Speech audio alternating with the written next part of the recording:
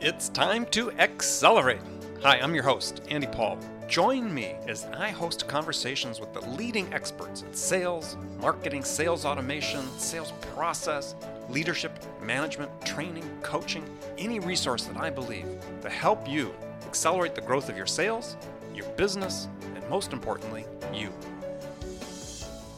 Hi, welcome to the show. My guest today is Deb Calvert, president of People First Productivity Solutions, and author of a great series of books called The Discover Questions, which I heartily recommend that people read. Deb, how you doing? I'm doing good. Andy, thanks for having me on the program. Well, it's my pleasure. So before we get started, tell people where they can find you online. The company name is People First Productivity Solutions, as you said, and we use the acronym People First PS, the last two letters as an acronym, just to save space. So the website, People First PS, find me on Twitter at that same handle. Okay, perfect. So rather than have me go through and read some set bio that you sent me about yourself, please take a minute, introduce yourself to the audience, tell us what you do, and who do you do it for? Oh, thank you. Well, as you said, I'm the author of Discover Questions, Get You Connected, and we also have a workshop by the same name, and that is based on 20 years of research with buyers. So we learned about what buyers are thinking, what they're looking for, and found ways to break through barriers in selling to today's empowered buyers. Mm-hmm. On top of that, I'm a certified master with the Leadership Challenge. That's an evidence-based framework for exemplary leadership. And there's about 30 years of global research behind the Leadership Challenge, which is written by Jim Kouzes and Barry Posner. Mm-hmm. And what we know from those two things together is that there's a shift that we could really radically put out there to help sellers if they would just stop selling and start leading. Okay, well, we're going to get into that after our break today. But I want to start first with a question for you. So, how did you get into sales? It's one of those crooked paths, like so many people will tell you their stories about. I think I was actually destined to be a seller. My parents had me out with my little red wagon selling vegetables when I was just a kid. Now, where was this? Near Kansas City, Missouri. Okay, all right. So selling what, corn or? We would grow all kinds of things, but tomatoes, cucumbers, green peppers, the standard backyard fare. Mm-hmm. And I learned a lot of good selling lessons early on. I also became a champion salesperson by about the age of 9 or 10 and had a long running streak selling campfire candy and being the top salesperson every year. I remember those campfire candy. That brings back a blast from the past. Just $1 a box at the time. Absolutely. So that was my sales background. And then I went to school for journalism and ended up with a journalism degree and wanted to find a job, any job I could at a newspaper. So the Kansas City Star hired me to take classified ads. This is back in the day when the classified sections of newspapers were great big. And people called in these ads. They did. It was all inbound marketing. And we didn't have to do any outbound. So it was easy. But it was still selling, the upsell, and being able to understand the needs of the customer.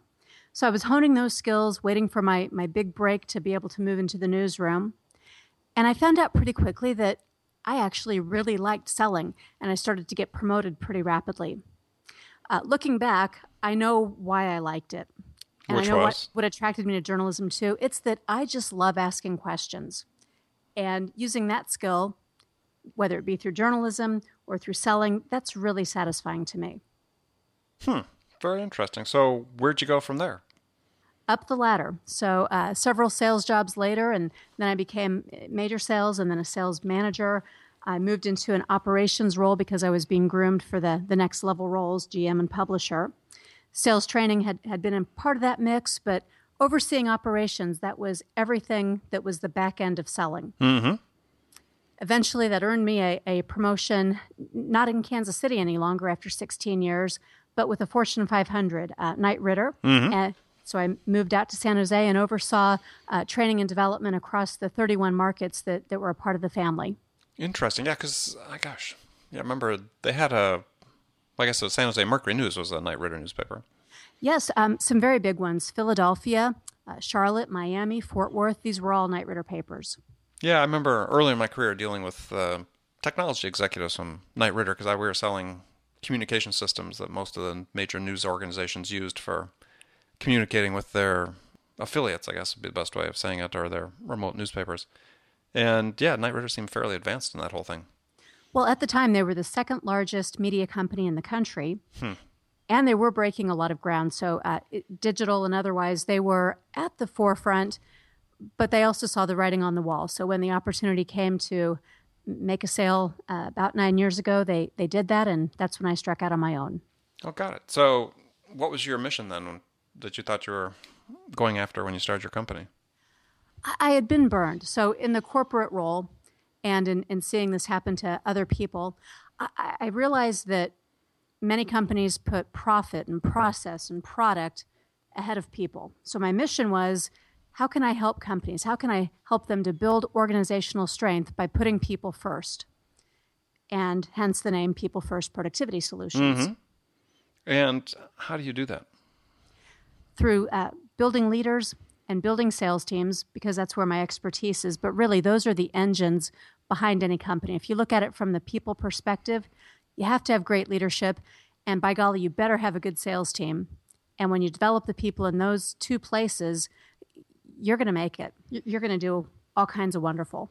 Well, when you're working with clients, and you see this as a problem, right? That perhaps the people aren't being put first. Well, it's true. What's the mindset you're changing with CEOs? What's the work you have to do with them, with an entrepreneur or somebody that's, quite admittedly is focused on maybe the top line and the bottom line, not as focused on the people and the role they play in making that happen? Well, it's that grind. And you can recognize this when I do rehabilitative work with an organization. It's because they've lost sight of developing their people, taking care of their people, helping their people to continually grow, because the capacity of any job needs to grow. And instead, they're focused on the numbers and they're cracking the whip. And they are so quick to make these judgments about who has high potential and who doesn't. And how do we just burn and churn through people? But pretty soon it wears out the culture, not just the people who are left behind, but the culture overall begins to really suffer, and the company stagnates when that happens. Right. So what's that mindset change that you work with an executive or executive team? Because, small companies, employee development always sort of seems like a luxury to them, right? Especially in sales or in leadership capacity. It is. So how do you make that case to them that this mindset needs to change and the steps they should take? It's about the long term. And so being able to think about, and this is tough, especially with publicly held companies that have all the shareholder pressures, but it's about changing the mindset to think beyond this quarter or this year. But these people who work for you, what are they going to be able to do in 1 year, 2 years? And how about your bench strength? And what happens when you leave? And what's your legacy? And those kinds of questions help them begin to see that they do need to build from within. And then I throw a little research in there.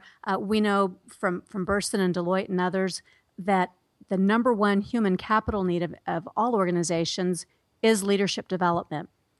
And what that means is that if you're not developing inside your organization the next generation of leaders, that you're going to have a hard time going somewhere else, because everybody's having the same problem. You can't beg, borrow, or steal if there are no good leaders being built anywhere. And so what's your take on, are good leaders made or built or born, I guess, excuse me? Well, every single leader is born. So true. That's true. And every really good leader is also made, because it's a conscious choice to be a leader. And I believe this straight out of the research of Jim Kouzes and Barry Posner.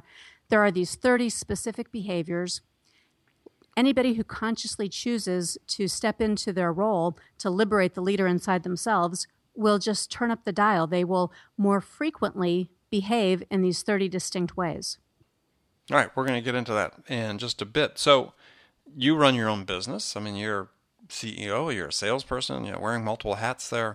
What keeps you awake at night in terms of what your own sales and your own company's needs? For me, it's always the struggle between what should I not do.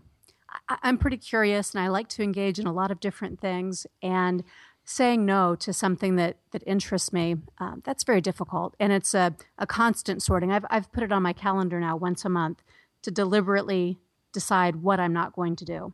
And it's a painful process. Yeah, especially if there are opportunities presenting themselves. So give us a tip. What do you evaluate? How do you analyze it? opportunities in order to say no to them? What are the criteria you're using? Well, I'm looking first at where can I make a difference, because that really does matter to me. And making a difference, I've been in business long enough to recognize some of the signs. Let's say it's the frontline management or maybe even the next level up who want to bring me in, but the CEO or the C-suite isn't really buying into this whole idea of people first. And if it's going to be business as usual, driven down from the top, I'll generally choose not to take that assignment because it's only going to impair my brand and I won't feel like I've been able to make that difference I want to make. So that's criteria number one, is the willingness and readiness of the whole organization to be able to make a shift. The other criteria are generally more situational. So how much am I traveling right now, and do I really want another client on the East Coast, for example? Or do I have the capacity, as I look at my coaching roster, right now I've got these commitments. Is it fair to take on another client at this time, or should I make a referral to someone else who could devote more quality time? So can you frame those in the context of, let's say, a salesperson who's making similar choices in terms of how they're going to allocate their time? You bet. I have a rule for that, and it's effort equals opportunity. So you've got to define the kinds of opportunities that you want. In sales, perhaps it's that you want to land the big account instead of 5 smaller ones. Whatever it is, the opportunity that you're strategically going after, that's where you put your effort, and you don't let your focused effort get diluted by things that maybe you ought not be doing because they don't serve the opportunities as well. Like the shiny bauble that looks like the opportunity that just is too good to be true, perhaps. Yes. And whatever you do, it is going to require time, and it is going to take time away from something else. So just at a minimum, being aware that that's the case and that you're making a deliberate choice. And then how about for CEO? Let's say a small, mid-sized company. To make those choices, well, because I believe this to be absolutely true, when you're making those choices, where do I focus my time and energy? Number one is about your people. It's about this long term. It's not about the short term, the what's going to satisfy whoever's barking today, but long term, what will serve the interests of this organization. And when you look through that lens, it's almost always about the genuine leadership, the people building sorts of activities. So I recommend that as the number one criteria. And do companies, I know you work with a range of types of companies. Big companies, it seems to me, really have more process, more budget to be able to budget for this type of activity in terms of leadership development and people development in general. It's true. How do small and mid-sized companies really sort of deal with this? What's sort of best practice that you're seeing out there for really the ones that are a little more progressive? And I don't mean necessarily just the venture-funded startups that have access to more capital, but traditional sort of small business that's built themselves from the ground up and now are going through some growing pains, and this becomes an important topic for them. So the principles are the same, and I have worked with large international companies, and that requires training a lot of leaders. And I've worked with small family-owned businesses where it's just a couple of people who are steering the ship. And the good news for them is that they're more nimble. They are able to make shifts much more easily. And it's all about stepping into the role that you have as a leader, whether there are 100 of you across the organization or 2 of you in your small business, the impact that you can have when you behave as a leader. And even, I should even take that down one level. When I coach individual sales reps, I work on exactly this same thing, to begin thinking as a leader and behaving as a leader with your buyer instead of a seller. So you can make a difference even if it's just in your own very small circle. All right, we're leading into a break here. I'm going to ask you a question before we go into the break, and you're going to answer it when we come back. So, question is this. You're a manager being brought into a company that's sort of stagnant in terms of sales, maybe even organizationally. What are the 2 things you would do in the first week that could have the biggest impact? Good question. I'll think about it. All right, you think about it. So stay with us. After the break, Deb Calvert's going to come back, give us the answer to this tough question, share her secrets with us on how to quickly amp up your business, and we'll be right back. Hi, this is Andy. Connect and Sell is used by sales reps at nearly 1,000 companies, including hundreds of technology startups and several Fortune 500 companies, to overcome the challenges of getting prospects on the phone. Companies using Connect and Sell grow their revenues faster by enabling their sales reps to have more sales conversations in 90 minutes than they could otherwise achieve in an entire week.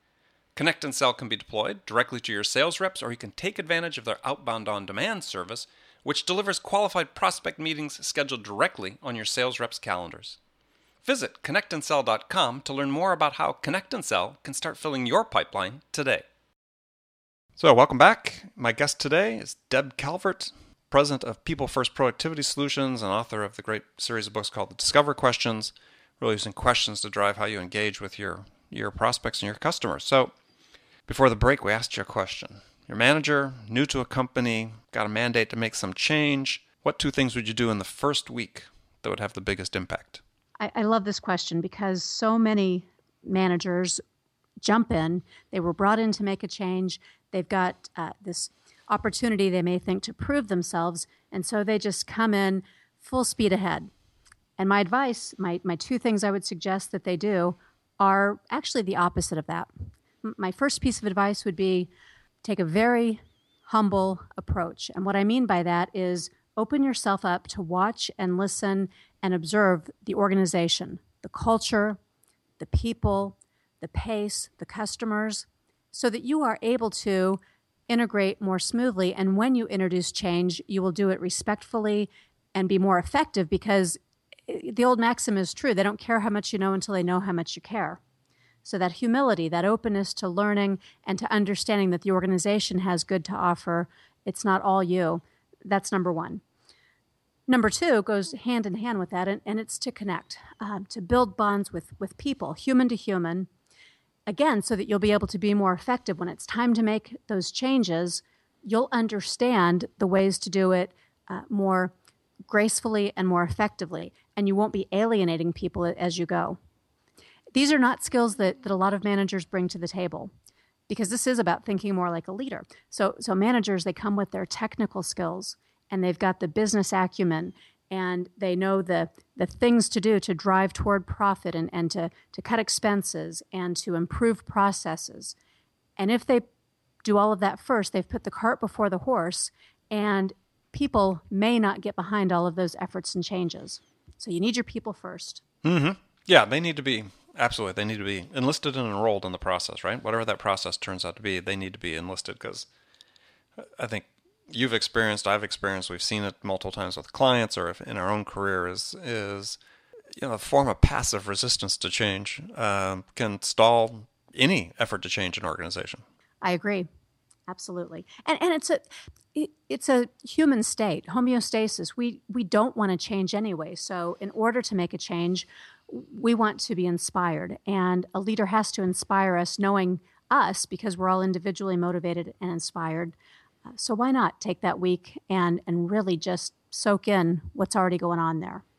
Yeah, and I think if you're perhaps too quick to start cutting and chopping and so on, that you're assuming that everybody's the problem, and not everybody's the problem, right?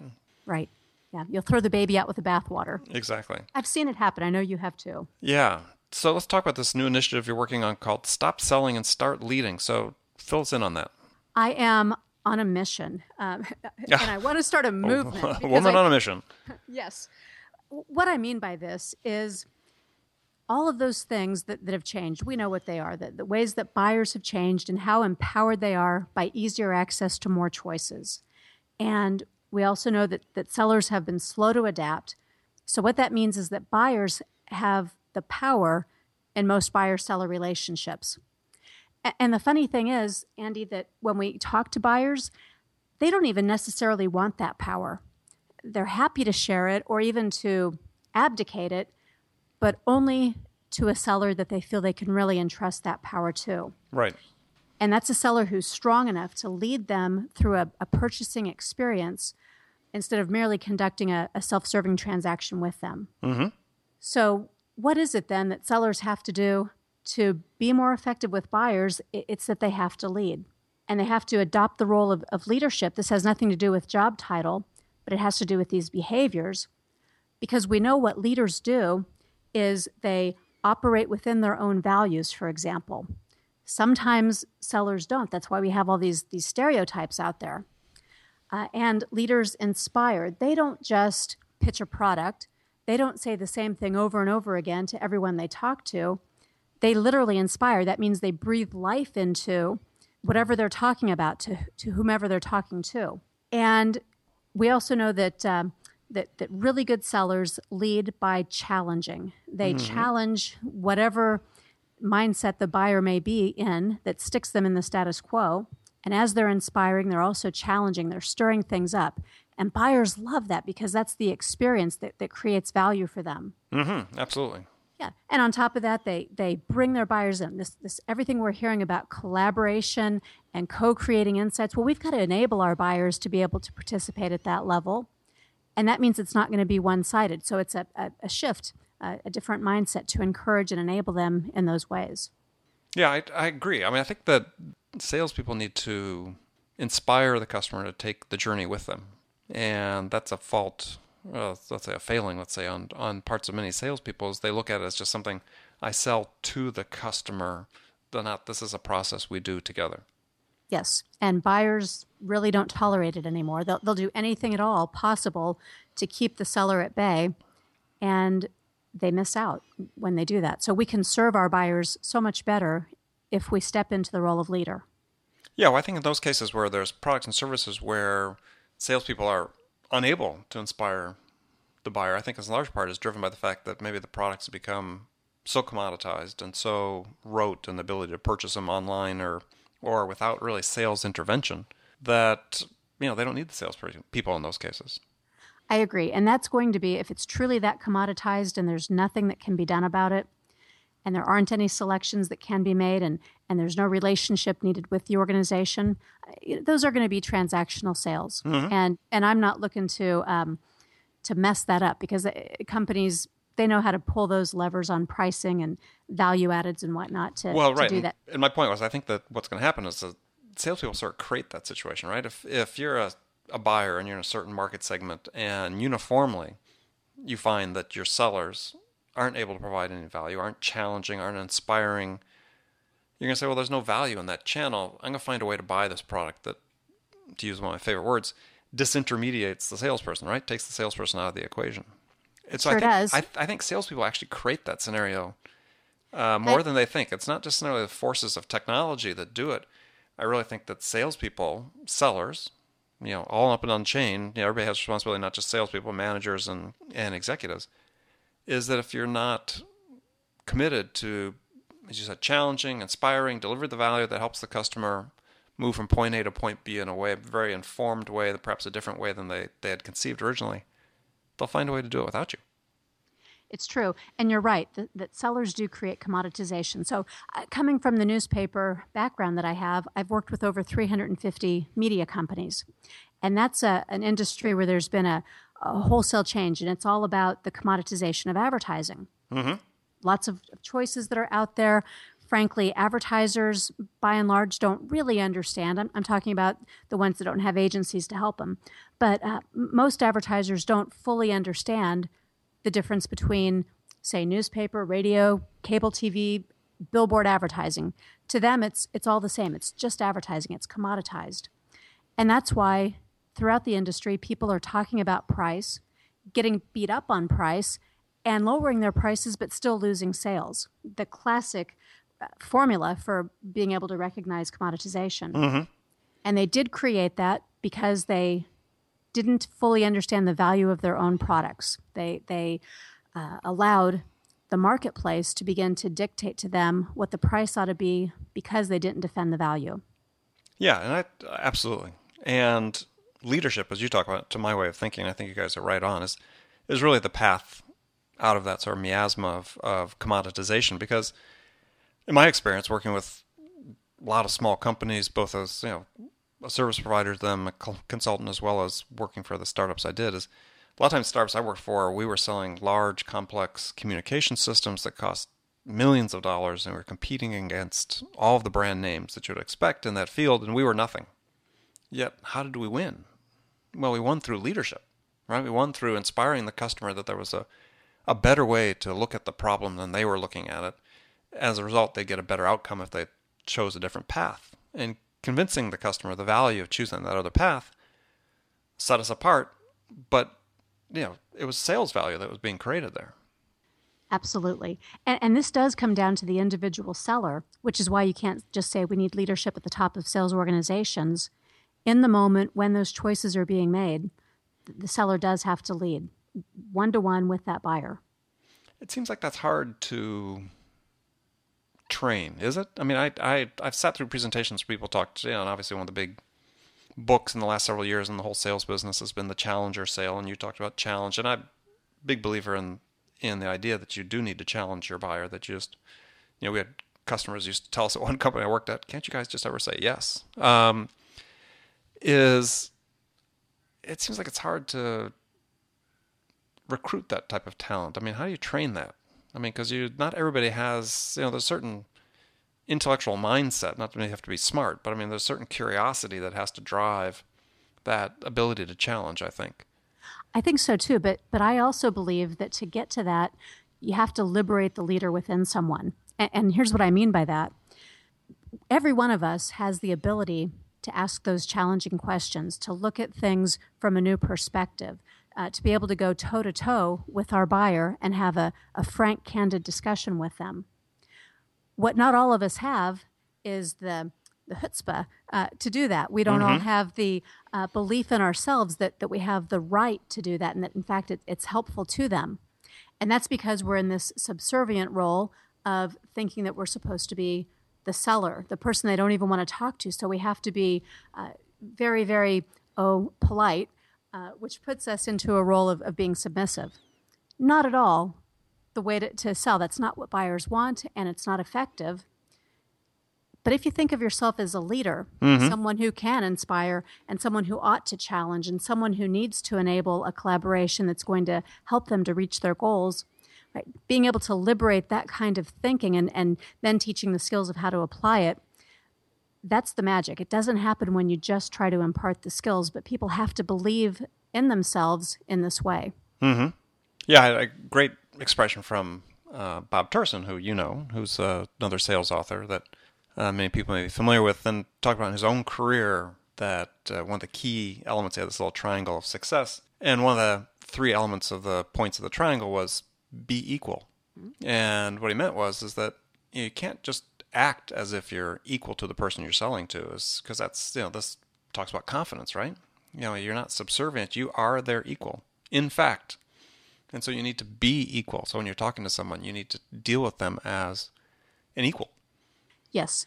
Buyers, they tell us flat out, they don't want anybody pandering to them, nor do they want anybody kowtowing to them. They aren't looking for someone to try to please them in a way that really doesn't help them. Right. No, very good stuff. Yeah, it's so is there a book coming out of this, or how do people learn more about Stop Selling and Start Leading? Yep. Well, the movement has just begun. Okay. So there are many other things to come. We're speaking at Dreamforce in September 16th. We are putting together some articles. I believe someday that Barry and I may put a book together about this. We've certainly talked about it.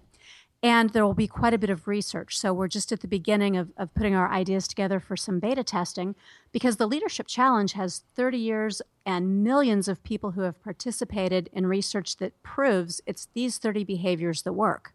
Now, we can segment out sales managers. We know this is absolutely true for sales managers too.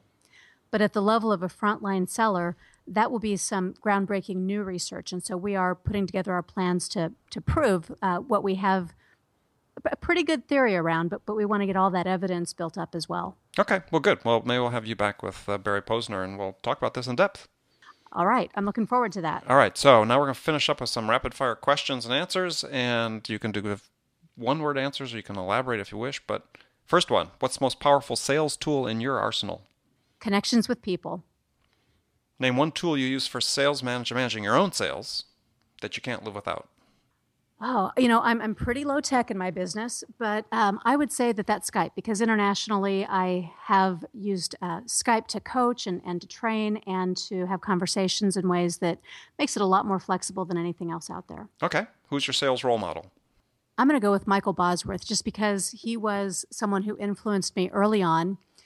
He is the guy who talked about solution selling, but he talked about value-based selling before that. And now he's talking about storytelling and selling, which is still part of that connection. Okay. What's the one book that every salesperson should read? Well, I'm going to go ahead and say one that's really a wonky read, but every seller ought to understand it because it's how organizations look at selling. And that is by the folks over at ZS Consulting, and it's called Accelerating Salesforce Performance. So knowing the mechanics of selling, that's right in there, but knowing what your company is looking for is also within that book. So what's your favorite music to listen to psych yourself up before a sales call? Classic Queen. Classic Queen. Okay, perfect. What's the first sales activity you do every day? Get organized. So what are my priorities today? What fits, what doesn't? And who am I going to talk to today? I talk to at least 3 people I've never talked to before every day. It's important to me to do that. What's your favorite social media tool and why? It's still Facebook. And my kids would beat me up for saying that instead of Instagram or Snapchat or something else. But Facebook, just because you get to know people in different ways. Okay. What do you do to take care of yourself and stay fit and healthy? Not nearly enough. But I'm going to have some nice vacations coming up this year. And getting that downtime is taking a walk, just getting away when it feels overwhelming, and getting recentered. Okay. The one question you get asked most frequently by salespeople is, how did you do that? Because as I'm doing coaching demos with salespeople and using questions, they see breakthroughs. I ask them, take me to the people that you just absolutely believe will never, ever buy from you. And I do some demonstration, and I prepare them to participate in those sales calls, and that's the question afterwards. How did you do that? Like that. All right, last question for you. What do you consider your greatest success outside of work? My kids. I have 3 fantastic kids, and they make me proud every day. They're good humans who care about people, and that makes me proud and happy every single day. Oh, good. So I think one works with you, right? Or at least one does. She used to, but her field is actually animation, so she animates a TV show called The Croods. It used to be a movie. Oh, Yeah, she's in her element. She's up in Vancouver, so a little ways away from home, but having the time of her life. Oh, well, good for her. That's great. Well, Deb, I want to thank you for being on the show today. It's been great to have you as a guest. And I'll make sure to remind people to visit Deb's website at peoplefirstps.com and read her book, Discover Questions. Or actually, it's more than one book, Discover Questions, the series. And remember, make it a part of your day every day to learn something new to help you amp up your business. And until next time, this is Andy Paul. Good selling. Thanks for listening to the show. If you like what you heard and want to make sure you don't miss any upcoming episodes, please subscribe to this podcast on iTunes or Stitcher.com. For more information about today's guest, visit my website at andypaul.com.